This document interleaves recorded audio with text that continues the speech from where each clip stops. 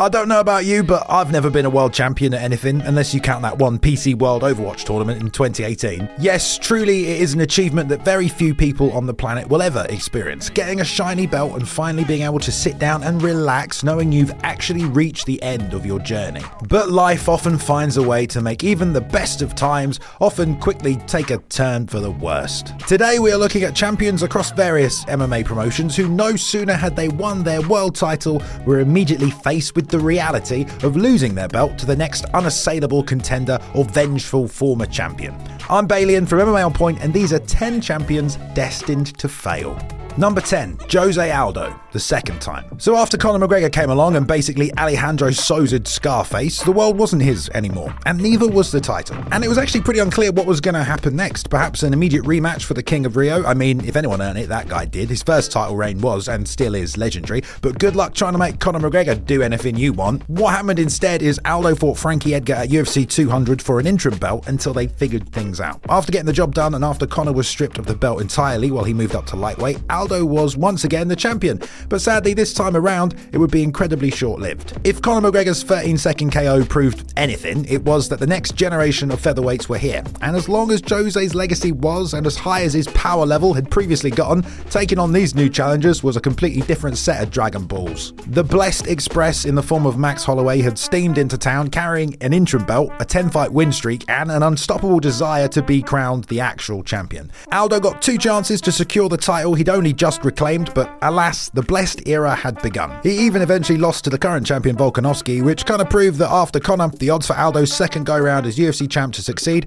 were heavily stacked against him. Number 9, Julia Budd. So we can all thank the UFC and Dana White for bringing women's MMA into the mainstream, can't we? But I have to apologize. Before that, it was Scott Coker and Strikeforce who had the likes of Gina Carano, Miesha Tate and Chris Justino Cyborg, who took the crown of most prolific female fighter on the planet from Gina and started terminating everyone else who dared weigh in at 145 pounds. Not just in the UFC. I mean, they didn't actually have a 145 pound division for a while, and when they did, it was incredibly thin even now, and Cyborg's time spent there was pretty short-lived. After just 3 years, she was already looking for somewhere else to charge her power cells. And it just so happened that old friend Scott Coker was now the president of Bellator, and would you believe it, they had a women's featherweight division as well. Who was a champion at the time though? Well, it was Julia Budd, and she'd held the belt for 2 years and also randomly had every championship fight in Thackerville, Oklahoma. Either way, it didn't matter. As soon as Cyborg put metal hand to paper and signed her new Bellator contract, Julia's countdown to Judgment Day had begun. The odds opened with her as a minus 450 favourite and as high as a minus 600 for the fight not to go to decision. Some media outlets even suggested that Julia had just been keeping the belt warm for her this entire time. She survived until the 4th round, but if you're a women's featherweight somewhere on the planet, you know the TX is coming for that ass.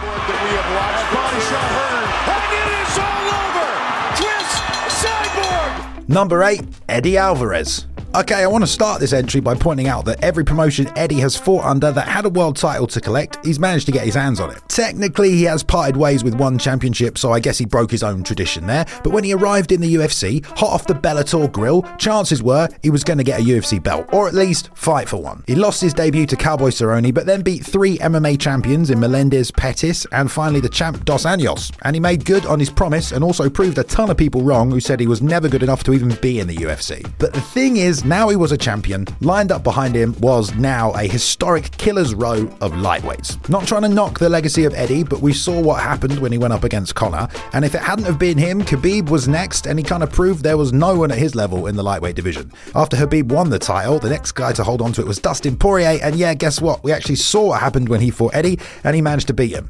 Eddie did everything he said he would and managed to win the UFC title, but we saw any of the next 3 guys in line would have been able to take it from him. Number 7, Brent Primus. So by now, the MMA fan base at large is more than familiar with Michael Chandler, the Iron Man who can put you out faster than he could charm you into hiring him for whatever business it is you own. Seriously, Mike strikes me as a guy who's never been turned down at any job interview. Hey, have you seen the Zeus ring by Groove Life? The Groove Belt. For me, the So Right, these are products that I have implemented into my game. Yes, and it's the choice of a new generation. After Will Brooks left for the UFC, the Bellator lightweight division was run by Iron Mike, and he secured his place on top of it when he straight stone cold Patricky Pitbull and claimed the vacant strap. It didn't look like he would be letting it go anytime soon. In fact, there weren't really many contenders left in the division to take on, apart from Brent Primus. Now, Brent was just 7-0 at this point, so he didn't have a lot of experience. He got 3 first-round finishes when he arrived in Bellator, but then narrowly split decisioned his next 2 opponents. But it was enough to get a title shot against Chandler. But a lot of people didn't think he was on the same level as Mike, who at one point was as high as a -800 favourite. But something crazy happened. After several leg kicks, Mike experienced foot drop, essentially a nerve injury to his ankle, and he wasn't able to continue. Strange way to win the belt, and almost everyone saw it as a fluke victory, one that wouldn't be replicated. Mike then removed even more doubt and beat 2 more contenders at lightweight while Brent sat out injured until the rematch could be booked. This time, Mike almost finished him in the first round, and there were some close submission attempts, but it was domination from the man most had seen as champion even without the belt. Number 6, Juliana Pena. Right, so who's the greatest women fighter of all time? You said Shevchenko? Alright, I'll take it. But she was beaten twice by Amanda Nunes, who also ended the run of Chris Cyborg, became the first double champ, and has beaten every single UFC champion that's existed in her weight class. It's kind of hard to argue with that. But Juliana Pena had been asking for a title shot pretty much since winning the Ultimate Fighter, and when she finally got it, she took it to the Lioness and shook up the world when she finished her. Some people called it a fluke, but the fight kind of spoke for itself. But after the dust had settled, it seemed all had not been well in Amanda's camp in the build-up. I have to get 100%, and if she beat me 100%, okay, but my last fight I wasn't, so I mean, you could argue she's making excuses, but Amanda has never really given us any reason to believe that. Only one way to find out was to run it back, and we saw definitively the difference in skill between the 2 fighters. Amanda was completely dominant. She got 3 knockdowns and secured some 10-8 rounds. She even said post-fight she wanted to show Julie and the world that she was just the better fighter. I could finish her. I don't want to finish Juliana tonight. I want to show her I'm better than her. Yes, Pena did win on the night at UFC 269, but she was always going to have to rematch Nunes, and she proved that with the right preparation, Juliana really didn't have anything for her. Number 5, Steve Carl. Before the PFL, the Professional Fighters League, started giving away $1 million for winning their tournament, they operated for a few years under a different name, WSOF, the World Series of Fighting. And they had a lot of great talent walk through their doors. Steve Carl, he was good. He was a wrestler, and he had a bit of a hit and miss run through Bellator before moving on to the US regional circuit. Then in November 2012, the WSOF popped up. And for a new promotion, the first show wasn't bad. They had Andrei Arlovski, Rumble Johnson, Marlon Moraes, even Tyrone Spong. But the opening round on the card was Steve Carl versus Ramiko Blackman. Steve won, fought at WSOF 3 just a few months later, and in less than a year was fighting for the inaugural welterweight championship. That's not bad at all. But here's the thing. They'd only just started the promotion, and it had been pretty thin. Steve won the belt in October, but earlier in March, WSOF announced they signed UFC title challenger John Fitch. 1 month after Steve won the belt, they also signed the terrifying Rousimar Palhares, and then a few months later they picked up Jake Shields. All of them welterweights, all of them potential champions in this new organisation. Poor old Steve, eh? His first defence was against Palhares, and the worst case scenario happened. He got heel hooked in just 1 minute. It's kind of hard to believe he would have done that much better against the other new signings. Not sure it's exactly what he signed up for. Number 4, Nobutatsu Suzuki. I wouldn't be surprised if a lot of you don't know who this man is, so allow me to educate you a little. Suzuki was a karate black belt and had the honour of being the inaugural one welterweight champion back in March 2014. But listen, if you don't know anything about MMA outside of the UFC around that time, 170 pounds was dominated by one man. Yeah, that's right, this guy. Ben Askren was crowned Bellator champion in 2010 after winning their Season 2 tournament, and by the end of 2013 he defended the belt 5 times, was 12-0 and had basically cleaned out their entire roster. By November his contract had ended, and it just so happened that One Championship were looking to start a welterweight division and crown a champion.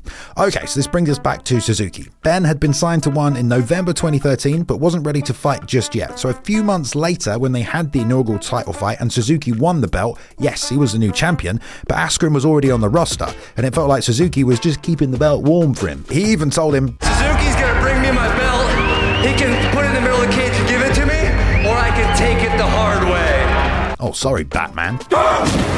Look, destined to fail is a strong way of putting things, but no one had been able to stop Ben's grappling. Suzuki was pretty much a pure striker, and just 4 months after winning the belt, he was locked in the cage with Askren. He needed just 1 minute and 20 seconds to splatter him, and he defended the title for the next 3 years. Number 3, Nico Montano. Fighting out of Arizona and beginning boxing at an early age, Nicco Montaño only needed 2 wins in the King of the Cage promotion before she was given a shot at their flyweight championship. And she won it after less than 1 year as a pro and just 3-1. So guess what? Because she was a champion, she got an invite into season 26 of The Ultimate Fighter. The goal was the same with any tough season: have a tournament until there's 2 fighters left who will compete this time for the vacant £125 women's title. She had a clean 3-0 sweep on the show, grinding out decisions, and she was supposed to fight Sijara Eubanks for the inaugural title, but she pulled out trying to make weight, and Roxanne Modafferi stepped in. Now Montaño won, and she was crowned the new champion, but the thing is, guys, okay, there was only ever one name on everyone's lips when the UFC announced the new division: The Bullet. The only person who'd managed to stop Valentina Shevchenko's UFC quest had been Amanda Nunes, who was still the champion at 135. So when the rematch didn't go her way, of course Valentina was going to move down to this new weight class, which meant those 125ers should have gone running like Godzilla was closing in. But the story doesn't end here. Nicco never actually made it to the fight. At UFC 228, she was transported to the hospital while attempting to make weight, and the fight was cancelled. Turns out the UFC was so convinced Val was just going to win anyway, they just stripped Nicco of the belt. Talk about doomed to fail. Number 2, Matt Serra. Okay, cool. So yeah, Matt Serra, obviously, right? I mean, no one gave him a chance at winning the title in the first place. We all know it's the greatest upset of all time. Luke Skywalker blowing up the Death Star, the Force is with you kind of shit. Okay, let's be honest, the MMA gods, of course, can be unpredictable, but if one thing was certain, it wasn't going to happen again. And look, if people thought Serra didn't have a hope in the rematch, after GSP went and beat another top 2 welterweights, they thought he had a better chance of giving up pizza. We knew how good George was, and yeah, he proved it in the rematch where Matt was barely able to throw a punch. He took the belt from George in incredible historic fashion, but it felt more like a vacation than a title reign. And number 1, Carla Esparza. When you look at this list, some of these champions seem doomed to fail, but some of them had technically already beaten the champions that they were supposed to lose to in the first place. But with Carla Esparza and Zhang Weili, almost everyone had predetermined the result. Given that the UFC dedicated an entire season of The Ultimate Fighter to find supposedly the best women's strawweight on the planet, you'd have thought the winner would have stayed champion for quite some time. I mean, she technically just pushed past at least the top 15, right? But it turned out the best fighter was already in the UFC, Joanna Jędrzejczyk, and no sooner had Carla won the belt, a couple of months later she was getting festooned with punches. She wasn't doomed to fail then, but after 6 more UFC fights she would be at a deadlock of 3-3. But 2019 saw a reinvention at the start of a 5-fight win streak that led all the way back to a title fight. It was a rematch of her first title battle, and after a questionable game plan was employed by Namajunas, Carla managed to recapture the belt. But the fanbase almost unanimously agreed that the win had been a bit of a fluke, and it was also undeniable who Carla's first defense would be against: Chinese powerhouse Zhang Weili. If the fanbase didn't have confidence for Carla v Rose, asking her to fight Weili was like asking Theon Greyjoy to grow a pair. On paper, well, the only area the Cookie Monster might have success was possibly with her wrestling, but in reality she took Weili down and was absolutely punished on the ground for it. All respect to Carla, but to the fanbase, her losing the title kind of just felt inevitable.